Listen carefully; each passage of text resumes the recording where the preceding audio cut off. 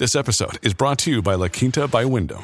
Your work can take you all over the place, like Texas. You've never been, but it's going to be great because you're staying at La Quinta by Wyndham. Their free Bright Side breakfast will give you energy for the day ahead. And after, you can unwind using their free high-speed Wi-Fi. Tonight, La Quinta. Tomorrow, you shine.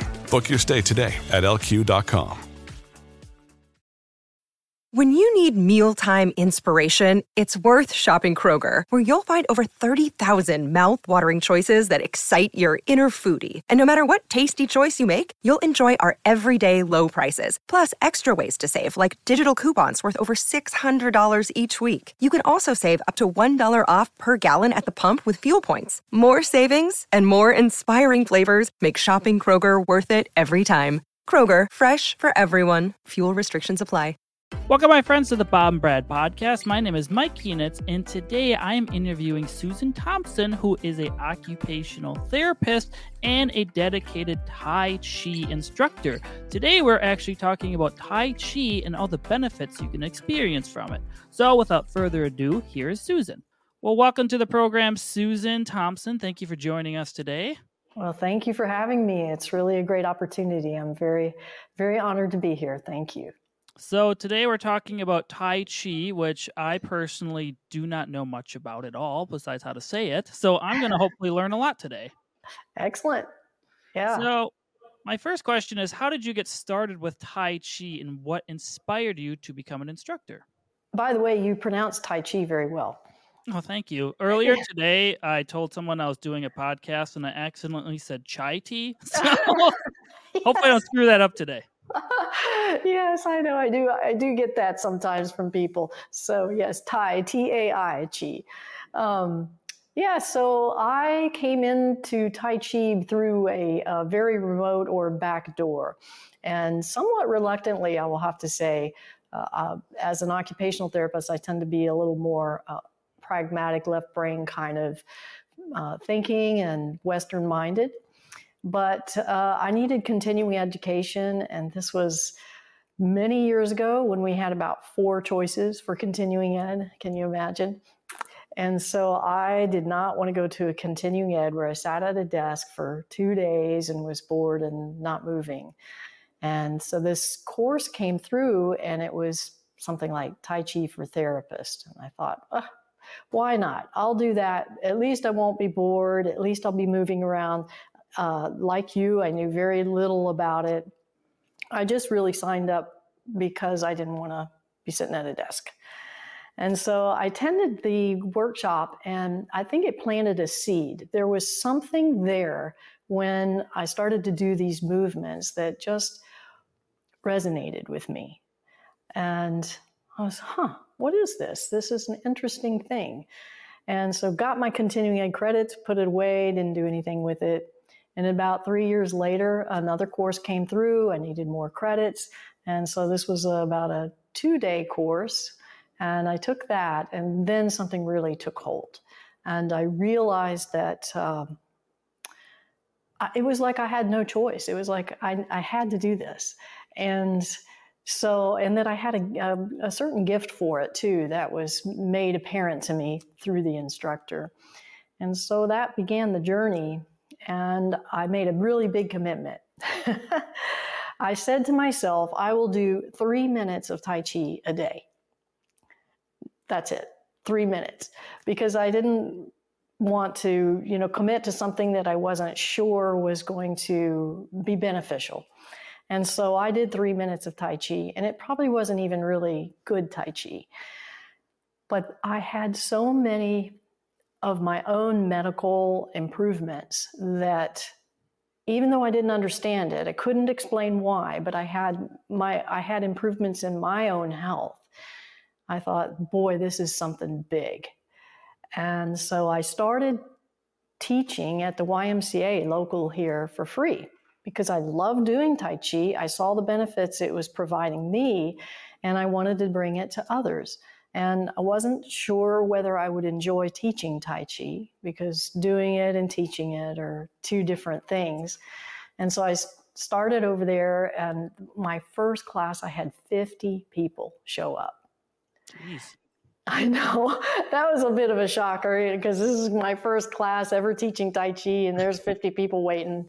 And it wasn't because they knew me at the time. It was just that there was that interest and there was that need. And so I began teaching that class, and through word of mouth, by the way, I ended up really enjoying teaching it. And through word of mouth, other facilities, other places started asking me to teach Tai Chi. And it grew to the proportion that I had to make a decision. And that was either really commit to this and make this my life, teaching Tai Chi, and giving up going into as an occupational therapist into my regular practice. And so that's what I did. And so I've been teaching Tai Chi full time for over 8 years now. And I love it. And I feel like I'm empowering people. As an occupational therapist, it's a wonderful profession and I loved it, but I was treating one or two people at a time, and all of them within the constraints that were being placed upon us. And it was after the event, after the stroke, or after the illness, or after the injury. Whereas with Tai Chi, it was much more, or is much more of a empowerment, a preventative type of mindset, and really giving people, groups of people, large groups of people, the sense that they are taking hold of and responsible for, in some ways, their own health and well-being. And I love that. I love working from that frame of reference. Yeah, so. It's from personal experience, it's often more rewarding when someone wants to do something and chooses to do it versus you're being forced to do your therapy now. That's a good point too. I hadn't thought about that, but that's true. Those who walk in my door are there because they want to be. They're seeking something. They might not know what that is, but they are there because they want to be. Yeah. So before we get too deep into the podcast, where can people find you online? Well, thank you for asking. The easiest way to find me is just Google Susan Thompson Tai Chi, and that's TAICHI. So Susan Thompson Tai Chi. And if you do that, you'll find all the different places that my presence. I do have a YouTube channel, and I have a website. The website is taichisuzan.com. And my YouTube channel, again, if you go into YouTube and just Google search Susan Thompson Tai Chi, then you'll find my YouTube channel, which I have a lot of free videos there. Yeah, I was watching some of them. We're talking before, if you're a dog fan, she's got some dogs hanging out in them. Yes, my dogs participate, as do my people who attend my live streaming classes. Their dogs and cats participate in the classes, and they come running when they hear my voice. So it's pretty neat. So you also have like online classes as well for the general public to follow along, and then also for therapists, right? Yes, I teach live streaming 3 days a week, and that's been really, really a joy and is continuing. And I get to reach people all over the world with those. And then I have pre-recorded online courses if you prefer to work at your own pace. And I teach private, one-on-one through live stream or in person as well. Yeah. Sure.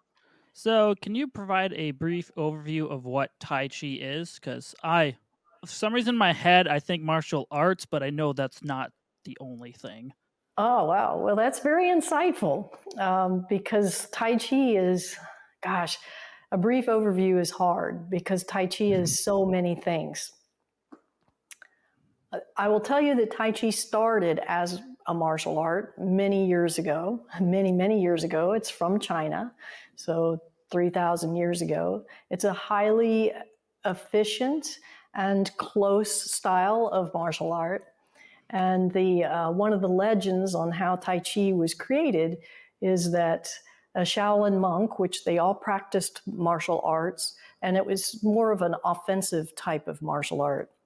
But one day he was sitting out at a pond and he was eating his lunch and observing nature, and he saw a white crane fighting a snake. And what he noticed was that every time the snake struck, rather than the white crane striking back and going towards that force, he absorbed the incoming force of the snake and used that momentum against the snake and flung the snake away. And that was the inception or the beginning of Tai Chi, because Tai Chi is all about receiving an incoming force, and rather than fighting against that force, you utilize that force. It's a very soft and rolling style of using the opponent or the incoming force against them. So it does have martial art roots. However, it's so much more. It has meditative properties. It also cultivates this, which I will probably talk about in one of the other questions, but this essence called Qi, which is energy. And that brings about a lot of restoration and healing in our bodies. It can be spiritual. I can tell you that Tai Chi is not a religion, and it's not tied to a religion. And there's a lot of misconceptions about that. So it's many things. And when a person comes into my class, I feel it's my responsibility to give them a little glimpse of everything that Tai Chi can be. That it's not, I'll show them some martial art applications. It's not just the martial art, though. I'll show them just the physical properties coming from an occupational therapy standpoint. I'll also teach them to cultivate and to feel that Qi for the healing properties. And certainly every time we move together, we're in this moving meditative state.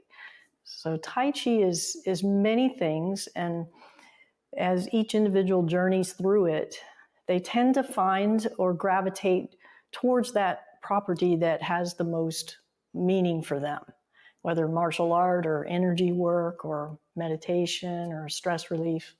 Yeah, so that's my short answer. Yeah, I watched a couple of your videos, and they're more like a follow along, correct? On YouTube? Oh, the one I watched was, I believe. Well, I throw out a couple follow-alongs. It's sort of like the little hook, because people want to move, they want to experience it. But many of my videos really go into the deeper, what we call the internal properties of Tai Chi. And so if you ventured a little deeper into some of my videos, I think you would find that I take a very simple form or movement and then teach, make it more experiential, make it a deeper experience rather than, okay, this hand here, and here's how you move. Sure. Yeah. But thank you for looking at those. I wanted to I'm like, all I think is martial arts. And I'm like, well, Yes. you're doing movement patterns, essentially, is what I got out of the video I was watching. Yes. Yeah. So can you break down the different types of Tai Chi and explain how each one is unique? Well, there are different styles of Tai Chi, and it's actually one of my little soapboxes, actually, that we tend to throw all the terminology around, and that can be a barrier for people. And this is one of the things that I want to eliminate when people come to me. I want them to feel like, first of all, this is very accessible and not to have any formalities or barriers that get in the way. But it's also helpful to have a little glossary, understanding glossary of terms. So there are different styles of Tai Chi. So I'm going to tell you a few. There's Chen style, there's Yang style, there's Sun style, there's Wu style. The list goes on. But what those are really a person's last name. So Grandmaster Yang had his way of moving through a common form. Let's call it waving hands in clouds is a very common form through all styles of Tai Chi. So Grandmaster Yang said, oh no, the hands have to be positioned this way, and we do it this way. And then the Chen style, which is one of the oldest styles of Tai Chi, has a much deeper martial art root. Said, no, waving hands in clouds needs to be out here. We keep our opponent out and our hands go this way. And so then the Sun style which is the newest form, is about 300 years old. And Grandmaster Sun said, no, it needs to be this way, and so forth. So I consider all of those different styles much like a dialect. Like we speak English, but we might have a little different dialect, but they're all still the same sentence. They're all still the same expression, just with a dialect. And so every style has its roots, has its little bit of history there, quite a bit of history, and reasons why, but they're still Tai Chi. And if you have the principles of movement, the core principles of the movement, the foundation of the posture and the weight shift and all of those things, then to me, it really doesn't matter what style you're doing. In fact, I tell my students that you could make up your own style if you wanted to, as long as you have those principles of movement, those internal principles and the postural alignment and all of the things that I teach. That's what's important. It's far less important what's happening out here at the hands. So do you have a specific one you learned, or? I kind of love them all. Sure. I practice Chen style because it tends to be a little bit more athletic style. It can be a deeper stance, and it has a quality where you spiral and you store up energy almost like a spring, and then you let it out really quick. And I love that about it. I also practice the opposite side of that, which is Sun style, and it's a higher stance. It's a much softer and smaller movements. So you can see that it's sort of the opposite. And then in between is the Yang style. And then I practice one that's actually pretty rare, that really generates a lot of qi.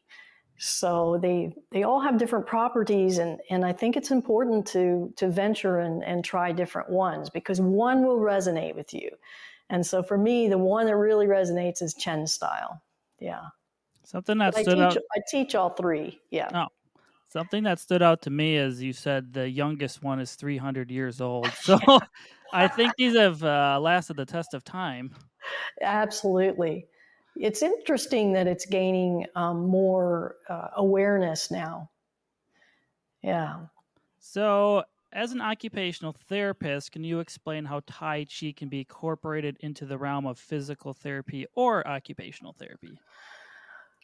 As we mentioned, I actually teach a continuing education course for physical therapists on how to use the principles of Tai Chi movement, as well as a few very simple moves as a therapeutic modality or as a therapeutic intervention. And just so you know, for example, the Physical Therapy Practice Act actually has Tai Chi listed as one of the approved therapeutic exercise modalities. And Medicare lists Tai Chi as a billable therapeutic exercise. So we're not getting so far outside the box. We're just creating a different angle. And what I find is, at first I was quite shy about saying to my patient, hey, I know this thing called Tai Chi. Would you like to give it a try? I believe it'll help you. But the results were so refreshing. They were really refreshing. The main thing I discovered is that I could take the simplest movement, just one movement, open and close, and start there with my patients. And I mean, there's just not a whole lot to that physically, but it brought about this, it just changed their whole demeanor almost instantly. It gave them something that they felt empowerment, and they felt like they could do something. I mean, because, you know, our healthcare system, pretty much, most of the time you tend to feel a little victimized or a little depersonalized. And this gives them something that is theirs, that they can do, doesn't need any special equipment. They can do it anywhere. They don't have to be wearing special clothes or have TheraBand or get up across the room to get their TheraBand. They can just do the exercise or do the movement. So what I found was that just by introducing some simple forms, that I had more compliance. I had more compliance through with their home exercise program. And then I could expand on those forms to address ADLs, for example, for those patients that have difficulty bending over, whether it's from vestibular issues or neurological issues or just hip tightness. Using a form, when I call a form is a Tai Chi movement, to teach them that form, and then it distracts them away from, oh my gosh, I got to get my nose over my toes, and gets them into a movement pattern that's flowing and beautiful and different, and it's in a different context. And so it distracts them away from what they normally would feel stressed about. And pretty soon they've got nose over toes for a transfer, for example, or for donning their shoes and socks. Physical therapy. You get a hip patient, for example, fresh out of surgery, and their weight bearing is tolerated, and they're fearful. And so I use a particular Tai Chi movement for getting their attention on their non-affected side. And lo and behold, when you start doing this Tai Chi movement, they're weight bearing because their mind is on the other side and on the beautiful movement of Tai Chi. And so it's endless. It's endless how we can use Tai Chi for therapy. And one of the primary components of Tai Chi is posture, is postural alignment. I mean, that is probably the second biggest outcome of Tai Chi is postural alignment. And as you know, as a therapist, postural alignment, boy, if we have that, then we can really move forward with our therapy. So it gives us a great platform with a new approach where it's not just something that they've done before or just perceived as exercise. And it gives them a feeling that they're engaged in it rather than they're being told how to do it and do it this way, and that's it. Yeah, I think it's a good option. Unfortunately, in the clinics, when we used to practice physical therapy, it's, rather rigid most times. You're just doing isolated exercises. But sometimes I did notice the occupational therapist would get people doing tasks they enjoy. So they didn't look at it as therapy. They just looked at it as a task. So this makes sense to me with Tai Chi. I'm focused on this new thing. I want to learn it. It's a good mechanism to get them off their pain or issues they may be having. Oh, absolutely. And it's interesting you use the word rigid because Tai Chi is anything but rigid. And it teaches us to get out of that rigid state. And you're familiar with PNF patterns. I mean, all of us as therapists had to learn PNF patterns. And I consider Tai Chi like 3D PNF patterns. It's like PNF patterns on steroids because everything in Tai Chi is on a diagonal. Plus, it's a full circle. So it's not just a PNF pattern in one angle or in one direction. It takes the PNF patterns and it spirals it. So it adds another dimension to it. So wherever you could use a PNF pattern for rehab or there's other programs out there, you certainly can use Tai Chi. And of course, I'm passionate about it. I feel like you'll have even more outcomes. Yeah. I have to remember all my PNF patterns. I remember the basics. I don't remember many more, but I've got Tai Chi, so there you go. There you go. So how does Tai Chi promote balance and flexibility, and why is it important for your overall health? Well, I'm trying to gauge. I think there's a later question that you have where I want to bring in the piece about the fascia. But Tai Chi as I mentioned earlier, just from a external standpoint, Tai Chi really works on postural alignment and aligning our skeleton so well that we end up not using our muscles. So Tai Chi is so counterintuitive, and it's so opposite of either what we're trained to think as Western-minded or even as physical therapists. And so when we get the posture aligned and get the skeletal system aligned, and it doesn't have to be in perfect alignment for this to work, we use strategies in Tai Chi to actually create more space between joints. This is a quality that is called song, like the song, singing a song. But it's a Chinese word. Song means to relax. But it's not the Western interpretation of relax. I mean, we relax, we just kind of collapse in a recliner and grab our remote, and that's relaxed. But the word song is a quality of opening up the joints, primarily by using your mind and creating these spaces between your joints, which then puts a little bit of, I don't like to use the word tension, a little bit of lengthening in the ligaments and the tendons, and also our fascia starts to become involved. And when we do that, then we learn to hang our muscles on that very deep internal structure. And this gives us a quality of stability, but resilience as well. So it's sort of like a balloon. You take a balloon and it's flaccid, there's no structure. Now I can tie that balloon up in knots, and that's how a lot of us reside. Our muscles are tense and we're, uptight, and myself included at times. But if we untie those knots and we place space inside of that balloon, in other words, we expand the balloon with air, which is invisible, we create space in the balloon.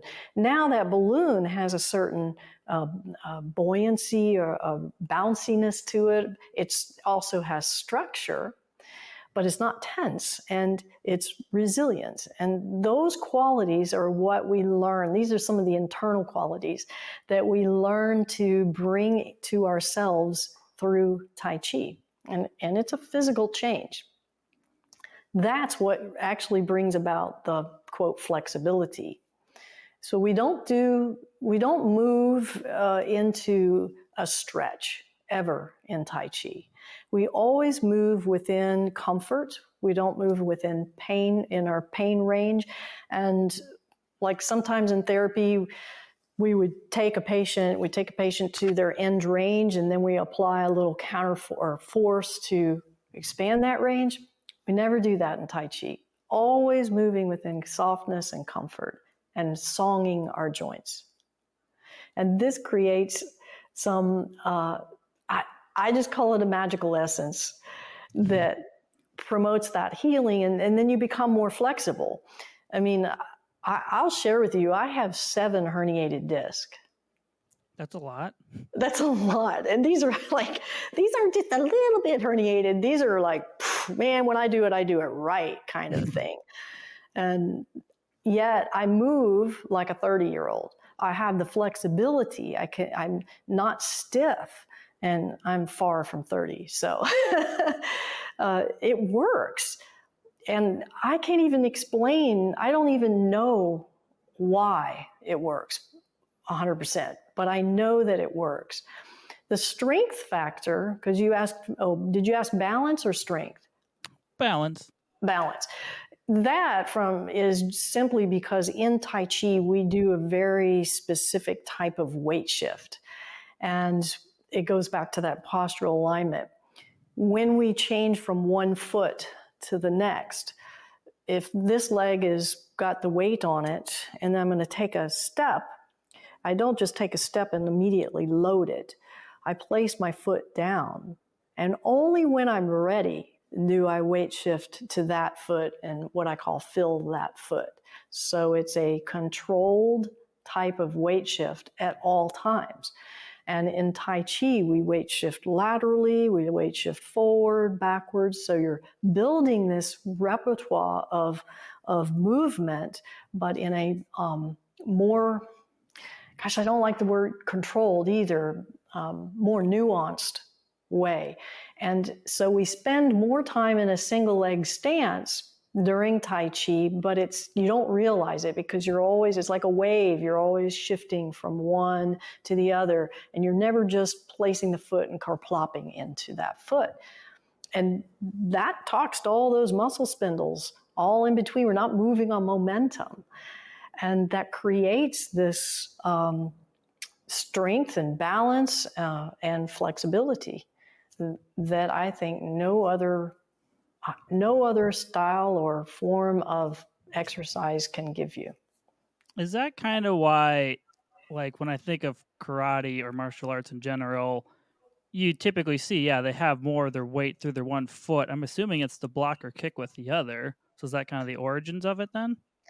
Yes, that you're always in preparation. You always leave options. So if I'm in a Tai Chi bow stance, for example, like, you're going to pull a bow and arrow, that you have that stance. That's called a bow stance in Tai Chi. And I may have my weight all on that back leg, but it looks like I'm double weighted, but I'm not. I would never want to be double weighted because I'd have to offload before I could do something with that leg. So I'm on one leg, maybe 70%, the other one's 30%, and I can more quickly change. And once I'm got the empty foot up, I can do whatever I like without a perturbance of balance. I can kick in front of me, to the side, behind me, or put the foot down softly. So it provides options. So you're absolutely right. All the while giving an optical illusion to the person that I'm double weighted. So I totally agree with you. Probably increased your mobility and flexibility, because Brad actually, I believe in his 20s and the 30s, he's in his 60s now, but he did karate for a really long time, and he really focused on his mobility then. And still to this day, he's much more flexible than I am at 36. So yeah, it stays with you. It does. And that's another good point, actually. You don't have to be constantly doing it. I can always tell when somebody walks in that has had some martial art training, and they'll say, oh, I haven't done it in 40 or 50 years, but I can see it. I can see it in their movement patterns. I can see it in their posture. It comes back to them, and they retain it. Yeah. Unfortunately, I grew up playing American football and lifting a lot of weights, so I'm pretty rigid. You might want to consider some Tai Chi. So how can Tai Chi contribute to your mental well-being and stress reduction? Because when I watched your one video of you moving, you looked very relaxed. Yes. Yeah. Tai Chi takes you to a really special place. And we have so much noise in today's time. And it's not just noise, it's our mind, all the clutter going on in our mind constantly, and what's in front of our eyes with all of the social media and the responsibilities that we have. I call all of that, I just cluster all of that together as noise. And if I were to say what Tai Chi is or does in 2 words, it creates space. And so you think about it, if we have space, then we can choose our responses. We're not just putting out fires, and we're not reacting to the moment. And we create this a little bit of distance. And even in our body, when we song, we are creating space in our body, which creates a chemical change in our body. It lowers the cortisol. It lowers our fight or flight response, gives us more time to respond to our environment, just having that little bit of space, whether it's a physical space or a mental space or a spiritual space. We are creating, or physical inside our body, we create this space, and that allows us to to change our responses and change our chemistry. They've certainly, you've heard there are big research studies out there about how posture changes the cortisol or testosterone levels, and it lasts like several minutes after assuming a certain posture. And since Tai Chi's whole premise is about posture, it is having this chemical effect on our body and really reducing those cortisol levels. There are some studies where they measure the cortisol and take the saliva samples before and after Tai Chi, or they take the control group and they look at regular exercises versus Tai Chi. And the Tai Chi group has lower cortisol. So it's tangible. There's tangible evidence of this. Not only that, but just from a psychological standpoint, it's like a little tool in your toolbox that you can pull out anytime, anywhere, and this empowers you. So, for example, I was really excited about this podcast, but just a little nervous, which was a little weird for me because I like doing this kind of thing. And so I carved out a little space and I did a very simple Tai Chi movement, the open and close, and created and expanded that space, changed my heart rate, calmed my mind, changed my chemistry. And so then it was calmer. But it's a tool. I can take it anywhere. If I'm at a dentist office, for example. I mean, who doesn't get nervous at a dentist office? And you don't even have to be moving, because it'd be weird you sitting here in the dentist chair, but you can just be doing this in your mind. And if you've done it before, you know what it feels like, and it has an effect. It reduces your anxiety. It reduces your stress. It's a great stress management tool, and it's totally portable. It can be covert. No one even has to know you're doing it, and it's effective. Yeah, it seems like you're almost in a meditative state when you're doing it. You are. It's like, for me to sit down and do meditation is challenging. I've gotten better at it. But at first I was just like, wow, I don't get this. Aren't we supposed to be moving and having our eyes open and paying attention to the world? But Tai Chi, the movements themselves, they have it has some sort of, I don't know, primordial feeling to it. It's like, it's not totally unfamiliar. And then you start to sense and feel your body and go into the state of song. And yeah, it becomes a moving meditation that I think is a lot more accessible for people, at least initially, than just sitting meditation. So it definitely has a meditative quality to it. Are there any relations between Tai Chi and yoga at all, or no? Not really. And that's one of those misconceptions. So I'm really glad you asked. I'll have the only crossover there is that they have awareness of centers and energy. But with Tai Chi, like, we never get on the floor.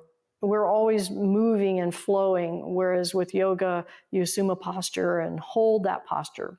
And yoga tends to take your joints, depending on the instructor, of course, to pretty extreme range, whereas Tai Chi, always you stay within your range of motion, your own body's range of motion. So there's very little in common except for the energy aspect. Like yoga, I think they call it, prana. We call it chi. So there is that crossover, but otherwise not really. Mm-hmm. Yeah, I've done yoga, but never Tai Chi, and I thought meditative states just crossed in my mind. So. Well, I mean, there is that too, yes. Yeah. So we kind of hit on some of this question, but how does Tai Chi differ from other forms of exercise, and what makes it unique for promoting health? Well, it's just way different than other forms of exercise. In fact, the fact that it's so soft and so slow is sometimes a hard sell. Because like one time this early on, I was teaching a beginner Tai Chi, and this gal, she raised her hand. She said, "When do we start sweating?" Like, okay, you might want to go to a different class because we don't sweat in this class. But because of that, because people here in the Western minded, most of them think that they have to feel, they have to have that feedback of working hard, that they assign meaning to that means that it's effective. And Tai Chi is completely the opposite. I tell my students, I want you to be effortless, not effortful. I want you to use your muscles less, not more. And I'm able in my classes to demonstrate, though, that by doing that, I actually generate more power. I can move a 325-pound man by not using my muscles and by having the proper posture. So I can demonstrate to them. So that's one of the primary things of the differences, is that we don't want to use our muscles. It is not a hard-hitting sport. It is not one of those things where you're going to break out in a sweat. And yet, it is so incredibly effective in building your cardiovascular health, which to this day, I don't understand how that happens. That my aerobic capacity it's really good, but all I do is Tai Chi, and Tai Chi is so soft, and so you don't breathe hard. Your heart rate doesn't get up. How is this possible? But it happens. So it's far different than other forms of exercise. One of the great benefits is because of this, because it's soft and we respect our body and we move within our range, it is something you can do for a lifetime, your lifetime. No matter what happens to you, you'll always have Tai Chi. So whereas if you play tennis or you play golf or you lift weights or football or whatever that is, run, there is going to be a time where you can't do that anymore, sadly. But Tai Chi, you can do for your entire life, and it will benefit you no matter what you're dealing with in that moment. And so I think, to me, that's one of the great powers and beauty of Tai Chi.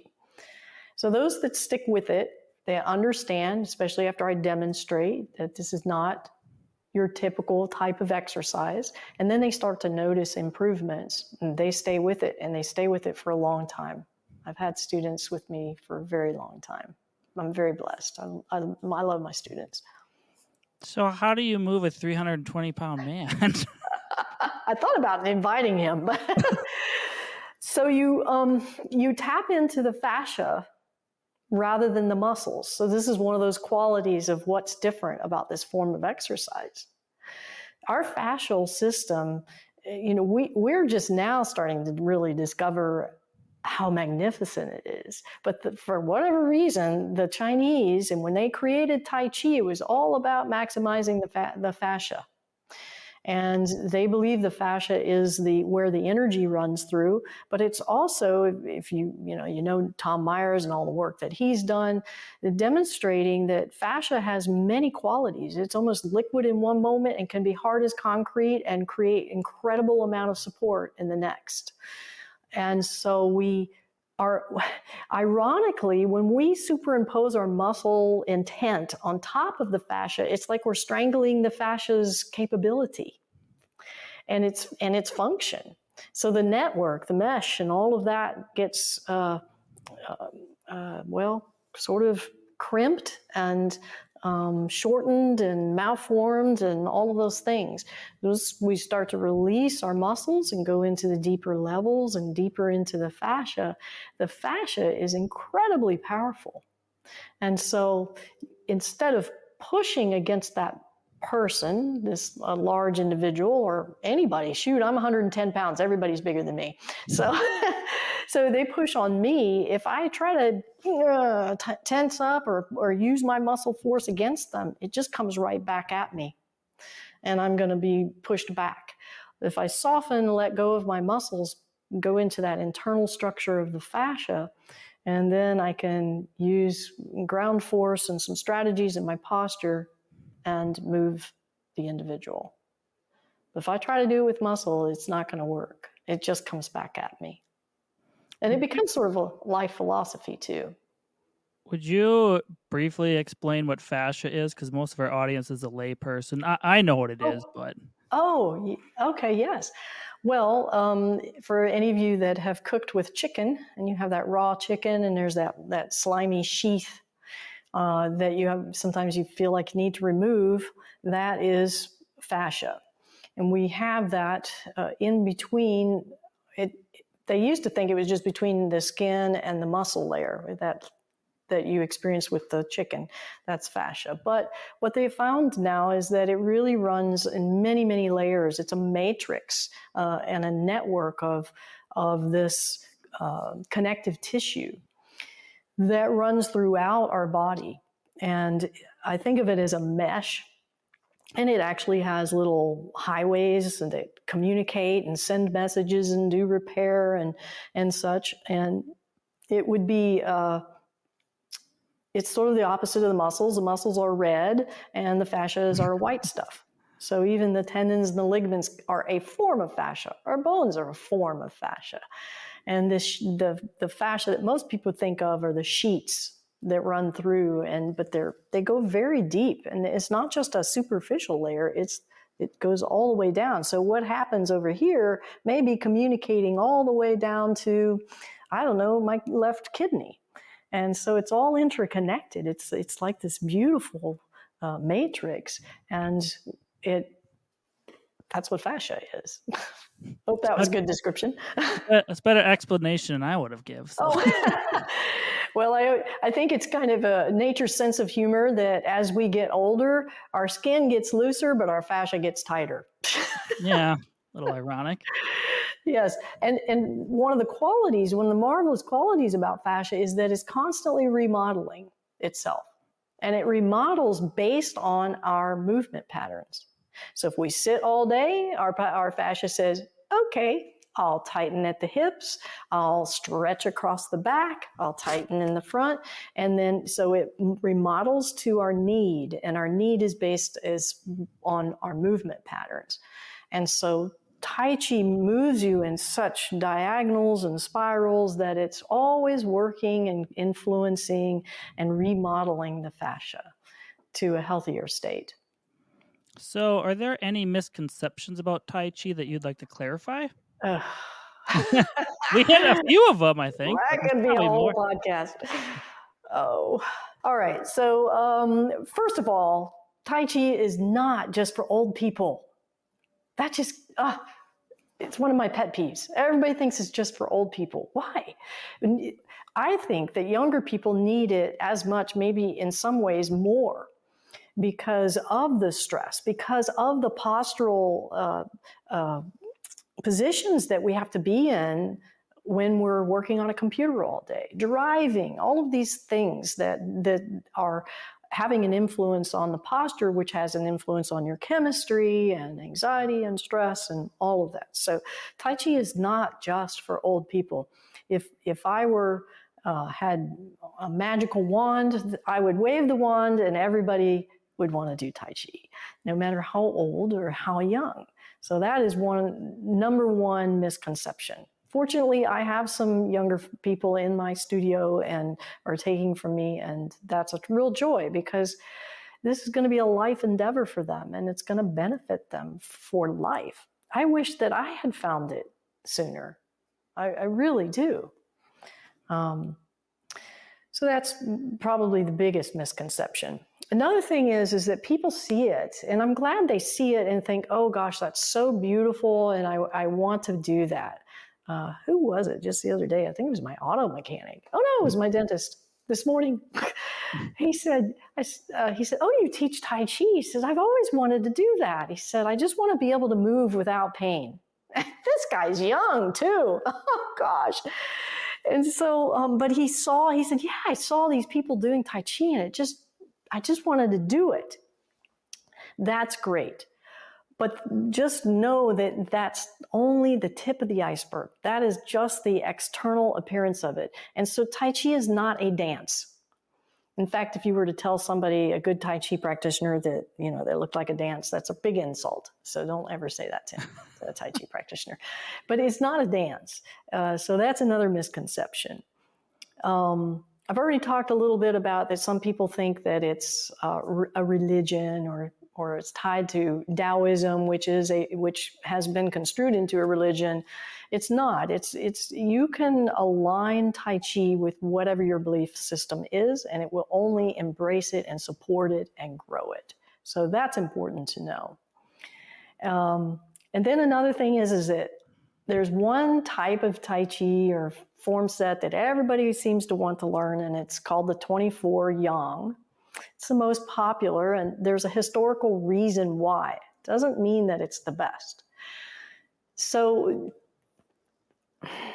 you don't need to know 24 forms for Tai Chi to be beneficial to you. I rather teach 2 or 3 forms, and you get the richness and the depth of it, than try to teach a whole bunch of forms. So learning more forms is not necessarily a good goal, and it's not necessarily beneficial or giving the full credit to what Tai Chi can do for you, because you become distracted. You're over here trying to learn the forms rather than learning the benefits of Tai Chi with really deepening your experience with the forms. So my master instructor used to always say, an inch deeper rather than a mile wider. I love that saying. So that's another great misconception, is I have somebody come in and they want to learn the 24 or the 73. I think less is more at times. Exactly. Very much so in Tai Chi, in so many ways. So those are just and then one style is not better than the other. And, I do Chen style, I do this style. Well, but do you have the principles of movement? That's what really counts. So those are a few of the misconceptions. And then one other one, I really encourage the listeners or the viewers to please vet your Tai Chi instructor and make sure that they're actually doing Tai Chi, because you can't get certified in a weekend and teach Tai Chi. It's far, and there are really certifications in Tai Chi are not, it's just different. It's not like yoga where you get certifications and things like that. So check it out. I mean, really ask yourself and observe and see whether they're teaching Tai Chi, or are they teaching Tai Chi-ish, or are they teaching some hybrid Tai Chi thing. Now, it may be a great benefit from a purely exercise standpoint, but it may not be real, quote, real Tai Chi. Sure. Yeah. So would you mind explaining the importance of breathing when practicing Tai Chi? Yeah. Well, I'll show you. How's that? I'm not going to get up and show you. I'm going to have Sure. you willing to try something with me here? Yeah, Fine? I can breathe. I'm fine. Oh, good. I'm glad. Yeah, that's the interesting thing, is we all breathe, right? If we're not breathing, then we're not here. So we all really know how to breathe. It's just that we tend to get more in a flight or fight style of breath because of several things. One, our posture. And two, the environment. And then what is our posture doing in response to that environment? Drives our breath up. So I never teach how to breathe, because if your posture is correct, then that will regulate your breath back to what it should be, which then in turn reduces our cortisol. So there's a lot of talk out there about belly breathing and abdominal breathing and things like that. And in Tai Chi, if we focus on something, we're already out of balance. We do things to bring about changes more naturally. So I'm going to demonstrate to you one, or have you go through this with me. So the listeners too, I want you to take both your arms and raise them up above shoulder height, as long as your shoulders are good. Please don't hurt yourself. Okay, a little bit above your chest or shoulder height. Good. And then put out your hands like you're, let's see, get in the frame, like you're saying stop, like you're really wanting somebody to stop. So you go stop. Okay, so your wrists are extended, your fingers are up to the ceiling. And then let's say you want to try to push them away, so you're going to lock your elbows as well. Yeah, now make sure your arms are above chest height. Yeah, there you go. And now take a breath and notice where your breath is. Okay, so it's up high and it puts us in that flight or fight. Now we're going to do Tai Chi mode. So what I want you to do is lower your arms below chest height, especially the elbows. And then bend your elbows, soften them. So we say soften the joints. We never have rigid joints in Tai Chi. And then relax your hands a bit. And rather than having full wrist extension, I want you to release your wrist so that they're pretty much straight. And your elbows below chest height. Yeah. You don't have them resting on the arms, do you? On the chair. Okay, good. All right, now take a breath. And so you feel that your breath is lower. Yeah. You see, so our posture can regulate our breath. Yeah, you can relax now. And so that's one of the very first internal principles that I teach, is that in Tai Chi, we always keep our arms below shoulder height, and we don't ever put our joints in full extension or make them rigid. And by doing so, this naturally lowers our breath. So I don't have to teach breathing. We know how to breathe. A baby knows how to breathe. We know how to breathe. It's just that our patterns that we've accumulated over time due to stress and tension in the environment has raised our breath because our posture is responding. And so you breathe naturally when we put these strategies in place. You don't breathe in choreography with the movements either. If I tried to breathe in and then breathe out, I'm doing waving hands and clouds. Then, well, that's not fair to the person in the class that has a smaller lung capacity than me. And that puts the focus on the breath, which is what we call double weighted. It's too much emphasis in one place. We want to be balanced. So just keep your elbows below chest height, your muscles nice and loose, and your breath will occur naturally. Much more organic and beneficial to our body than just trying to do it through a forced thought process. Yeah, that's much different than what we're taught in stretching and therapy. Yeah. Well, because most time you push into the pain, so you're like trying to forget it, so you're trying to breathe through it, essentially. Right. So I don't know, maybe you could play with the concept and try it with the patient. Just have them imagine their joints being very soft and supple while you go through that and see if that doesn't help them a little bit. Sure. Yeah. Wow, that's fascinating. So you kind of talked about this already, but how adaptable is Tai Chi to different fitness levels? Yeah. So this is another thing I love about Tai Chi is that Tai Chi will take you at wherever you are, whatever level you are, whether you're extremely debilitated or you're a uber athlete, and it builds on where you are. And that's important to realize, that you don't have to do Tai Chi like me, or like a Tai Chi master in order to get benefit from it. It just takes you from wherever you are, and whatever you can do within that context, it builds on that gradually, better and better and better. And so this is one of the things that I find so powerful and beautiful about Tai Chi, is that I've had all ranges of people in my class and all different kinds of disabilities and illnesses and such. And it's an equalizer in a way, because everybody is getting benefit from it. And it builds on your own personal starting place, not on, oh, John over there is, doing kicks over his head, so I have to do that to get benefit. Not true. I've taught seated Tai Chi, which at first I went to that reluctantly. I was like, oh, seated Tai Chi, it's not really it's not the real deal, this kind of thing. And I did it just back at the time because they just kept bugging me. They really wanted me to do this. And so I had all seated participants. And I felt more chi flow in that class than in some of my standing classes. And so it was teaching me, it doesn't have to be in this perfect format for it to be beneficial. My youngest Tai Chi participant was 5 years old.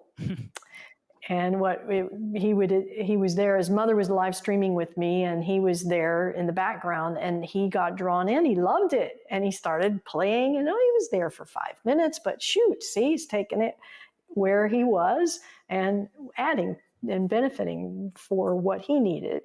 My oldest was 99. Wow. She was amazing. She would walk across this long parking lot. She had a cane. That was it. And then she would participate in Tai Chi and did a beautiful job, and then walk back to her car. And currently in my student body, I have, I think I have two 91-year-olds, one of which she's amazing. She's been with me for a long time. And she's a physical therapist, and she's still working. You know, she has her own little private practice, and she does Tai Chi with me 3 times a week. So a wide range. Yeah. Yeah, it sounds very versatile for anyone. Yes. Yeah. So what ongoing research or studies are being conducted on Tai Chi? Yes. When I first started Tai Chi, like with PubMed, when I did a general search for Tai Chi research, because it was important to me. I'm a therapist. I wanted to know that I know what I was personally experiencing, but I wanted to see if there was research out there. And there were about just under 500 research articles back then. And I mean, it wasn't that long ago.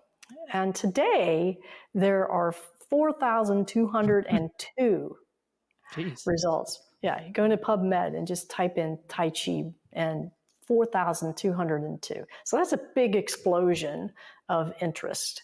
And I find that the research is getting more specific too. First, it was kind of more general. The first research, the biggest body of research that came out was on using Tai Chi for fall prevention and balance. Pretty obvious. And of course, the results were really good. Those that did the Tai Chi, for example, had 60% less falls than the control group. That's a significant difference. And those that did have a fall had less injury from the fall. And so this was probably one of the first research that came out that really showed that Tai Chi had some tangible positive benefits. But since that time, there are other entities that bring Tai Chi into their community outreach and such, and they're doing research. Harvard Health, they recently published an article maybe about 2 years ago called Health Benefits of Tai Chi, and that got a lot of traction. The National Institute of Health is doing ongoing research on Tai Chi. The Cleveland Clinic, they actually offer Tai Chi as part of their overall wellness program. And the CDC, they have about 12 programs that they endorse for fall prevention, and one of them is Tai Chi. So it is growing and becoming more mainstream, but also more credible. I would like to say it's becoming more credible. There's research now just on Parkinson's. They've been doing that for a long time that shows the benefits for Tai Chi with Parkinson's. And more recently, they're starting to look at using Tai Chi for cognitive rehabilitation and helping with memory and such. And they're finding positive results with that. Now, and then, of course, the National Center for Complementary and Integrative Health, they've got tons of research out there for Tai Chi to reduce pain, for fibromyalgia, for knee arthritis, getting more granular and more specific. Whereas before it was sort of global, like overall well-being. So it's becoming a very viable therapeutic intervention, whether that individual engages in it out in their community or whether we as therapists begin to bring it into our practice. Is there any questions I forgot that you'd like to address? When are you going to start Tai Chi? I'll see if I can work it in my schedule. Oh, yeah, there's that. That's the other thing. I'm glad you said that. You know, like how much Tai Chi do you have to do to get benefit? Yeah, that's the question. That's a good question, isn't it? And now remember at the beginning of this interview, how much Tai Chi did I do? I did 3 minutes a day. That was it. And at the time, I had exercise-induced asthma. And I did 3 minutes of Tai Chi a day. I used to ride mountain bike. And I don't know, about a month in, I realized I didn't need my inhaler anymore. Now, keep in mind, I was coming to this like, yeah, we'll see this Tai Chi stuff. You know, I wasn't really like looking for, I just realized I wasn't needing this anymore. And then after being 6 months off my bike, and then I got on my bike and all I had done was my 3 minutes of Tai Chi. And I got on my bike, mountain biking, and I had better aerobic capacity than I had before at all. I mean, it was just like, how is this possible when I'm not breaking a sweat and all I'm doing is this little bit of Tai Chi every day. So if for anybody that's interested in it, I would recommend taking that approach just a little bit, because you're right. Like, where do we get the time and how do we prioritize? How do we know what's really going to work and what's going to help us, and how important is this? It's hard to discern those things for everything nowadays, everything from apps to what to eat to healthcare. And I just suggest that you just go about it with a playful attitude and just do a little tiny bit, 3 minutes. Doesn't even have to be good Tai Chi. I would like for you to have good posture while you do it, but I can do bad Tai Chi.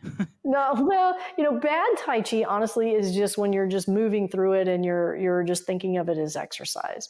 Sure. So good Tai Chi is more when you're learning some of those postural principles and some of those strategies, which you can find on my videos. But yeah, you don't have to do 20 minutes a day. You don't have to do an hour of Tai Chi. You don't have to do it every single day, but just a little consistency and a little bit of commitment. And it may just surprise you how you start to benefit from it. It's magic. Tai Chi's magic. I'm convinced. Yeah. No, I get that approach. I feel good when I stretch, but I would never stretch. Oh, yeah. For a long time. So I actually started integrating I'm like, okay, if I just spend 5 minutes a day stretching, whatever I want, and actually now I do it all the time. So, I mean, I understand, just practicing something for, 3 to 5 minutes daily, I found is feasible versus I have to do a half hour every other day. It just seems. Oh, yeah. Yeah. After a while. Right. Just build it in. My first degree is music. I was a professional musician. And as a musician, we have to be extremely disciplined, and we have to practice. And I practiced my instrument 6 to 8 hours a day. I mean, that's a lot of discipline. Yeah. I actually went to a music college for 2 years before therapy too. Did you really? Yeah, I did drums. I played drum set. So I could have guessed that. I don't know why, but I thought if you had given me a chance, I probably would have guessed that. Oh, I could have guessed. I mean, I'm pretty good at guessing. I played a low brass instrument, so lung breathing and lung capacity. But the point being is that I spent so many years having to be very disciplined that when Tai Chi presented itself to my life, I didn't want to have to practice. I didn't want to have to be disciplined about it. I wanted it to be the other way around. I wanted it to bring me joy, and that I engaged in it because it brought me joy, not because I have to. And so I encourage all the listeners to find something that gives you that. And just try it. Tai Chi a few minutes a day. See if it doesn't just spark a little something in you. And it might create a journey that was unexpected and very beneficial. So do you want to mention your website one more time before we go? I would love to. Thank you. It's easy to find. It's TaiChiSusan.com. And Tai is TAI and Chi is CHI. TaiChiSusan.com. Well, thank you so much for joining us today. Thank you. I really appreciate the opportunity and I enjoyed it immensely.